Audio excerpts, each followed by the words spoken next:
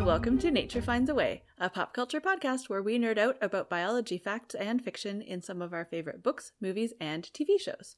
I'm Lindsay and she's Sarah, and we are marine biologists in recovery.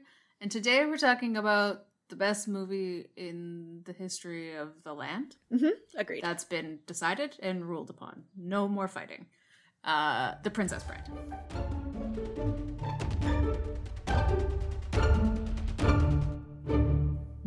Yay! Oh my god. So, before we get into all of the science that's in The Princess Bride, we mentioned in our last episode that this is our last official Nature Finds a Way episode. And the reason for that is because we're starting a new podcast.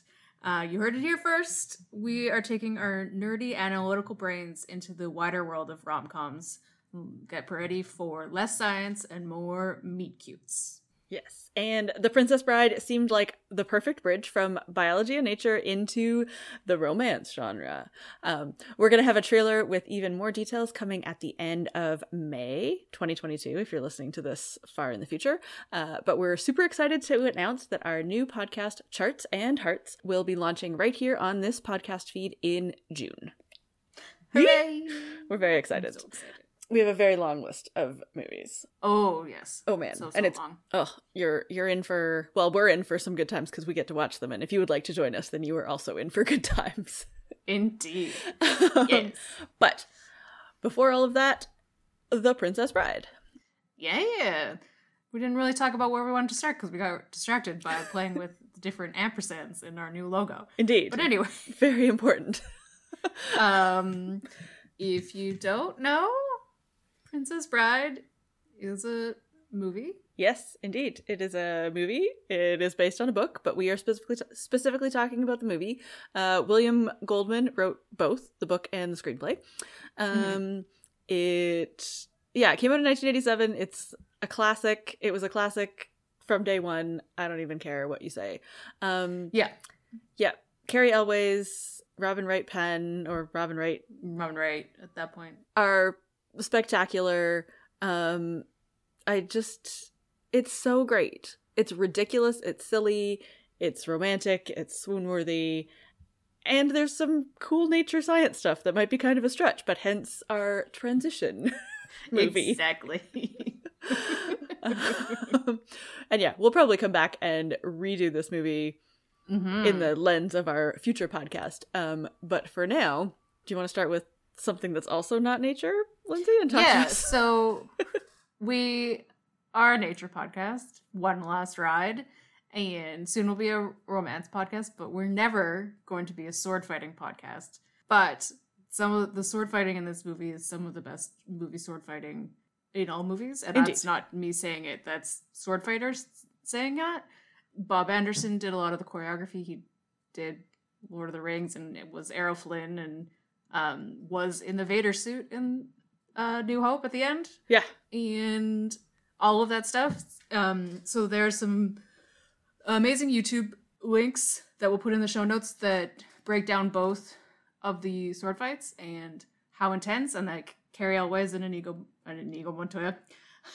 Yeah. Mandy Patinkin did all of their own sword fighting. The only thing that was a stunt person was Wesley's flippity flip on the which is vine. Like when you watch it, it's super obvious that it's not him because it's like super zoomed out. And then he like lands 5 feet away from his sword, and then the next shot he's like right next to his sword. Indeed. This YouTuber Jill Barrett does these awesome like sword fighting and stage combat like analysis and stuff, and she's got at least 2 Princess Bride ones, and they're outstanding. And all of her stuff is outstanding too. Well worth a YouTube rabbit hole. It is. It's a really good one. My sister sent me a bunch, and then I ended up staying up really late. And then I really wanted to watch Pirates of the Caribbean again, and then that was a whole thing. And anyway, Indeed. Just the first one. One. Yeah, no, only the first one. Yeah. But let's get into some science. Indeed. First up, eels. Shrieking eels. Yeah, shrieking eels are towards the beginning of the film, like when she is first kidnapped by Inigo Montoya and Vicini and everybody, and she tries to escape by swimming in the water, and there are shrieking eels. To the best of my knowledge, eels don't shriek. Yeah. But I eels, don't know why they would. I don't know. Eels are found in fresh and saltwater. Eels are fish. They're in anguilliforms, which is all these eels. They are bony fish, so they have bones rather than cartilage like sharks. And they are ray-finned fish, so they have like normal fins that they've then mostly lost. They do have little tiny pectoral fins. And they're really, really weird. They range in lots of sizes. They can be really tiny or up to like... There's kind of two competitions for largest eel. There's the heaviest eel, which is the European conger. Conger?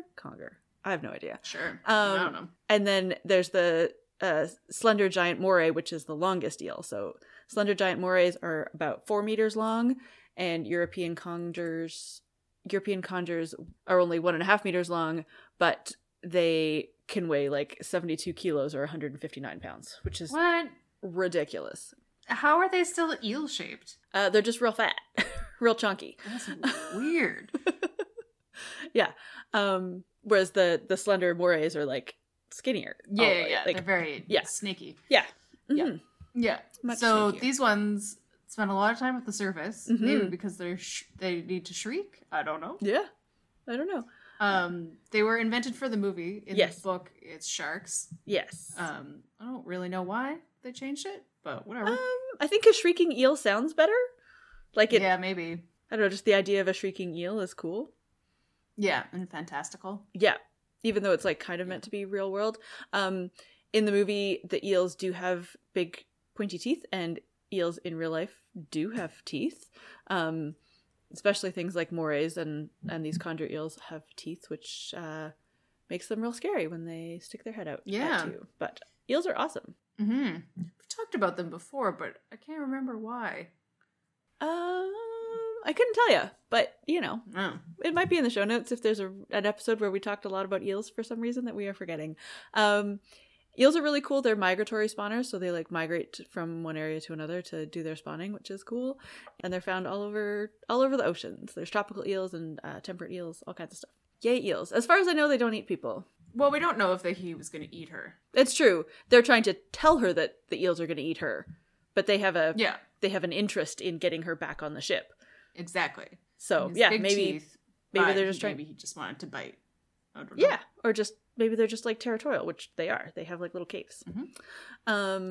Yeah, and they are nocturnal often, which it was nighttime in the movie. So into the fire swamp we go, where most of this nature Indeed. takes place. Yeah, otherwise it's just like horses. Yeah.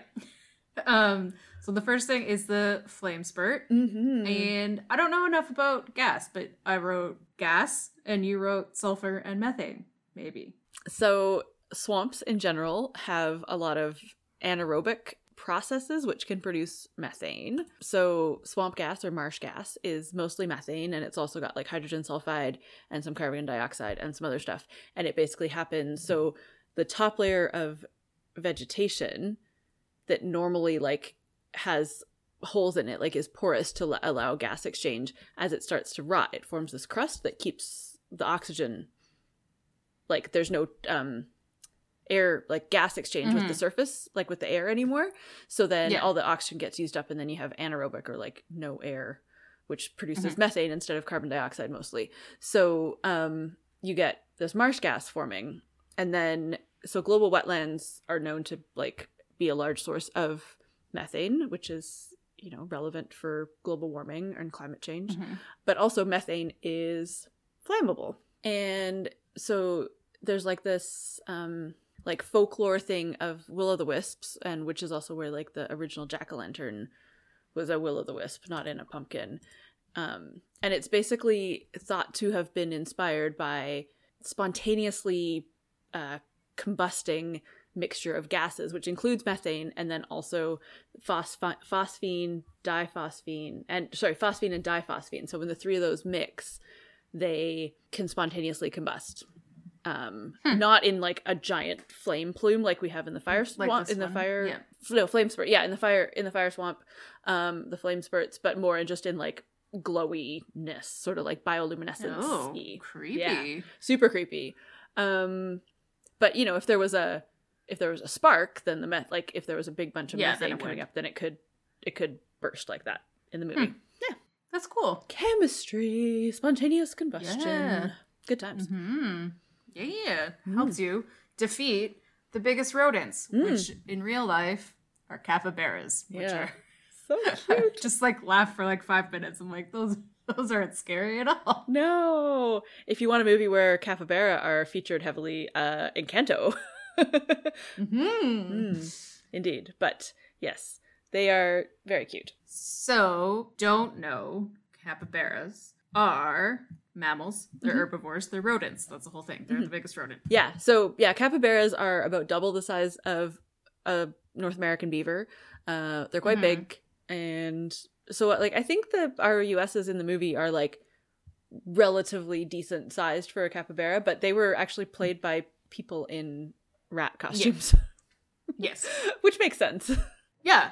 So capybaras are 3.5 to 4.5 feet in length, 20 to 24 inches tall, and 77 to 145 pounds. So cute, and they have like coarse sort of brownish fur, Yeah. and they're good swimmers.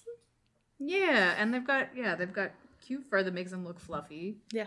And they've got funny faces. Yeah. They're always judging you. Something about their eyes. Yeah, and they're in the group of rodents, like along with guinea pigs. So then, if we're speaking specifically about rats, the largest rat in the world is the Gambian pouched rat, which is found in Africa, and it reaches up to 9 pounds, although it's usually more like 3 pounds, and it's 20 to 35 inches long, and it basically just looks like a rat, but bigger. Yeah. Yeah. And then definitely not capybaras because they're herbivores. But I don't think any rodents would fight like that. No, because they're all like predator animals, they're all prey animals. Prey animals. Yeah. Yeah. And scavengery. Yes. Kind of. They're not aggressive predators. They're territorial and defensive and will protect themselves, but they're not like out to get you. Exactly. But our USs, we don't know. We don't know. Well, it's just like it's not a question of like how would a rodent act at that size, because we know that capybaras are pretty decent size that way. Yeah. But it's just like, so they'd have to evolve to be predators. Indeed. Yeah. Also. Which is unusual in the world of rodents, as far as I know. And then towards the end of the fire swamp is, I think they call it lightning sand, but it's basically quicksand, and it made me completely terrified of quicksand. Yeah, okay. For my So whole this is the thing, which I don't, maybe it's just a millennial thing, but like, was everybody afraid of quicksand and that you were going to encounter quicksand in your life as a child? I thought it was everywhere. Like, what was that about? Is it the same kind of thing as like just growing up in the 80s of like, they're going to stick needles and put drugs into your Halloween candy and all of that kind of stuff? Yeah, like razor it's blades in that's your just- apples. Yeah. Yeah. I don't know. That's just Maybe. what it was at that time? I think so. I think it's just one of those urban legends. And then, yeah, you see this movie as a child. And I think there was something else. I feel like it was like a cartoon where they go in quicksand at some point, I'm assuming. This one was weird because the sand was really dry. I always thought that quicksand was like more mud than sand. Or like a mix of mud and sand. I don't know. It's a granular, salt, silt, or clay and water. So it creates a liquefied soil. Yeah. Forms with saturated loose sand when it's agitated. Mm. And then the water in the sand can't escape, so it forms a liquefied soil that loses strength and cannot support weight. Yeah. That makes sense. Like you think about even just mud. Yeah. Yeah, like, but it still has some density to it. It's not like falling through air like in this movie. Or it's not even like falling. Oh, I know what I was thinking of as a cartoon. It's actually Mario. I think Mario 2 has quicksand. Mario 3, I don't know. One of the old Mario's video games has quicksand that you kind of have to like jump to get out of, or if you get stuck, you slowly, like pretty quickly go down, but not as quickly as in this. Yeah, so this is the only part of the book that I really remember, is that when she's sinking, she thinks back to what like Wesley gave her tricks on how to survive the lightning sand, and a book. It's basically the same tricks as all the quicksand PSAs that you now see. Like I went I Googled quicksand and a bunch of just PSAs of like how to survive quicksand came up, which Yeah. did not help my childhood fear. And I was like, oh my God, there's quicksand in my house. Yeah. But yeah, it was the same thing of like, don't breathe, spread your arms. Yeah. And then I don't know what happens if you're completely covered because no one will ever find you unless Wesley's there. But Yeah, so it says here, though, it is impossible for a human to sink entirely into quicksand because it's dense. So, like, if you float on top of quicksand, like, we are less dense than quicksand. good. Some things will go into it and you will go further down. So if you panic, it will, like, further, like, if you have sand and you look and you wiggle on it, it will, like, liquefy more, and then you go down instead of up. But yeah, like, if you're just still, you float on quicksand, basically.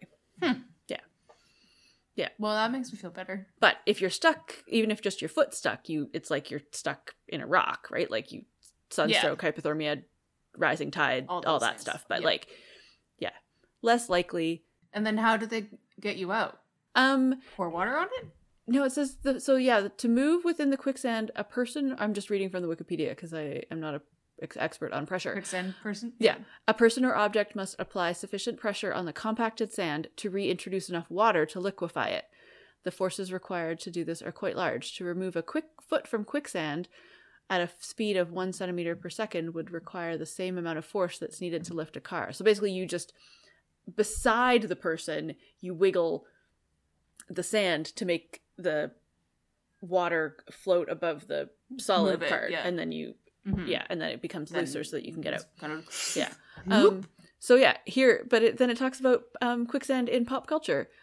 The quicksand gimmick had a heyday in the 1960s when almost 3% of all films showed characters sinking in clay, mud, or sand, according to some article by Slate.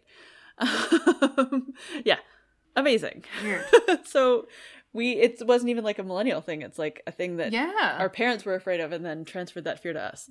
I guess so. That's weird. I'm sure there must be other ones in the 80s as well, but that's probably because the movies in the 80s were made by the people who grew were up with the children movies in in the the 60s. Yeah, exactly. So I guess the Sarlacc pit doesn't help. No. Yeah. But that's just normal sand and then a giant monster. Yeah. It's not quicksand, I don't know. but still. I don't know. Yeah, don't know. There's definitely, I feel like I'm sure there was something on Gilligan's Island where they made a trap for somebody in the quicksand. Sure. Yeah. Just in all of those kinds of movies or whatever, Full House Goes to Hawaii. Like Yeah. all of those. For sure. Brady Bunch. Not that I watch Brady Bunch, but I'm sure there's lots of them everywhere. Oh my gosh. So ridiculous. But I think it was just, it was like a trope. Yeah. Of tropical places. Yeah, or like adventure movies. Anyways. Sure, maybe MacGyver got stuck in somewhere. I don't know. There's no quicksand in Vancouver. Yeah. Probably. There's definitely like I've gotten like not permanently stuck, but I've like my foot has come out of my gumboot in a marsh, and then you're like, yeah. I've gotten my boot back, but it's wet. It's the marsh and mud for sure. Yeah. But yeah, I don't know. That doesn't scare me as much as quicksand, probably because I've been in it and I can understand it. Exactly. When I think quicksand would be the same, just like don't panic, like spread out. Mm-hmm. Yeah. Anyways, we've talked way too much about quicksand. It was time for me to get over my fear. Indeed. It was very therapeutic. Indeed. So there's not really too much else nature or science in this movie. They talk about iocane powder, but it is fictional. It is not a real poison. Nope. There's lots of poisons that you know will kill you instantly and stuff, but I don't know how many of those are odorless and tasteless, and most of them you can't build up an immunity to. Yeah, exactly. The building up an immunity part is weird. Like, it seems like it would be, I don't know. Anyways, I'm not a expert. I don't know. There's just, me either, but there's just like, he got a lot of skills in only 5 years. Yeah. Which is fine. Like, obviously he was good, strong farm boy beforehand. So maybe he had some. Yeah, I think he continued to develop his skills as the building up an immunity to iocane powder sounds like it would take longer. Yes, but I don't know. Yes, indeed. Maybe he took it every day, like or maybe like he built up an immunity in terms of like there's some sort of antidote that you can like take over a period of time rather than like microdosing in iocane powder. Mm-hmm. Mm-hmm. Yeah. I don't know. I guess we'll never know. And then the six-fingered man. Yeah. I feel like we talked about polydactyly at some point. I don't know how. When? No, me neither. But I remember Googling it, so I don't know why. But yeah, so polydactyly is the like condition of having extra toes or fingers, and it's most common to have just on one hand or one finger, like the six-fingered man. And there's a few kinds of polydactyly. So there's preaxial, so it's located outside of your thumb or big toe, so that's called radial polydactyly on your hand. So it's like coming off your radius, the bone on the thumb side of your forearm. And then there's postaxial, which is on the outside of your little finger. I'm pretty sure that's what is in the movie, and that's ulnar polydactyly. And then there is also central polydactyly, so you have an extra digit between your fingers and toes. Oh. And it can be genetically passed down, but it can also just be sort of like a spontaneous thing that happens. Yeah, so if babies, and it's congenital, so babies are born with it. It doesn't you don't spontaneously grow an extra one. Yeah. And then also sometimes it can be that a finger has two fingertips is also a kind of polydactyly. Yeah, that kind of freaks me out. Yeah. So a sixth finger, you'd have to have custom gloves and stuff. It wouldn't be that bad. But if you have a small extra digit, or if it's not well attached or has weird wheeled innervation, strange nerves or blood vessels to it, then they will often remove it surgically. But yeah, I don't know. Yeah, that's all I know about polydactyly. Yeah, it's one of those things, and the thing I think it's also from the book is the sword was made for him because he has six fingers, but then Inigo can use it with both of his hands, no problem. So I don't know, but I also, again, not a sword fighting podcast. I don't know anything about swords and what it means to have an extra finger. Maybe it's maybe it works so that it just has an extra groove for that sixth finger. But if you only have five, but if you don't fingers, have one, then it's just empty. Maybe. Yeah, maybe. Yeah. And that would make sense if there's grooves, because then if you switch hands, then there's still grooves. I don't know. Yeah. Otherwise, it would be a sword you can only use with one hand. Yeah, like scissors or something. Yeah. I don't know. Yeah, so it seems like if you have six fingers, you would need a slightly modified sword, or would prefer a slightly modified sword. But if you had the standard number of fingers, you could probably use a six-fingered sword. Yeah. As we see. And especially if you're a sword fighting expert, like Inigo Montoya. So, yeah. Oh, amazing. Hooray! Amazing. Anyways, if you haven't watched Princess Bride for a long time, highly recommend it. It's great. Just do it. It's on Disney Plus if you're too lazy to dig out your DVDs. Yep. She said. Yeah, exactly. And you can also Google some reunion photos and stuff. Every single reunion photo from when they did one for Entertainment Weekly in 2011, and then they did a Zoom reading for Charity in 2020. Every single one, Billy Crystal's wearing his Miracle Max hat in. It's just amazing. That is, we didn't really have much condition to talk about Miracle Max in this movie, but I think Billy Crystal and Carol Kane are my favorite part of the movie. I know. I can't even talk about it because I would start laughing too much. Yeah. So one of the only injuries in the movie is Mandy Patinkin bruised a rib from trying not to laugh. Yeah. Which is, I think he also broke his foot or something too, but no, Carrie Elwes broke his foot. Yeah, Carrie Elwes broke his foot. Yeah. That's why he sticks his leg out when they sit down, and I've always noticed and didn't know why until I know, and now you can't unsee it. Yeah. Yeah. But yeah, Mandy Patinkin bruising his ribs from not laughing makes me think of how Chris Evans hurt his biceps when they were filming the helicopter scene because he had to flex too much. Yeah. Looks like it's those kinds so of good. And I think William Goldman left the set because he just was losing it too much. Yeah. So great. I can't even the alts and the outtakes and stuff of that would just be so crazy. That is one thing. I have some special edition DVD or Blu-ray. I can't remember. And I know it has some really good behind the scenes stuff. So I am slightly regretting not pulling it out, but I would have had to plug in my DVD player, and I know, right? Ugh, way too much work. One day. One day. Next time. Next Yep. time. Ugh. Yeah, maybe next time we watch the movie for the new podcast. I can think of some topics to say already. Indeed. If you have questions about eels and rats of unusual size, I mean, the other thing is like rats of unusual size could be like teeny tiny rats, right? It's just unusual. It's true. It's just unusual.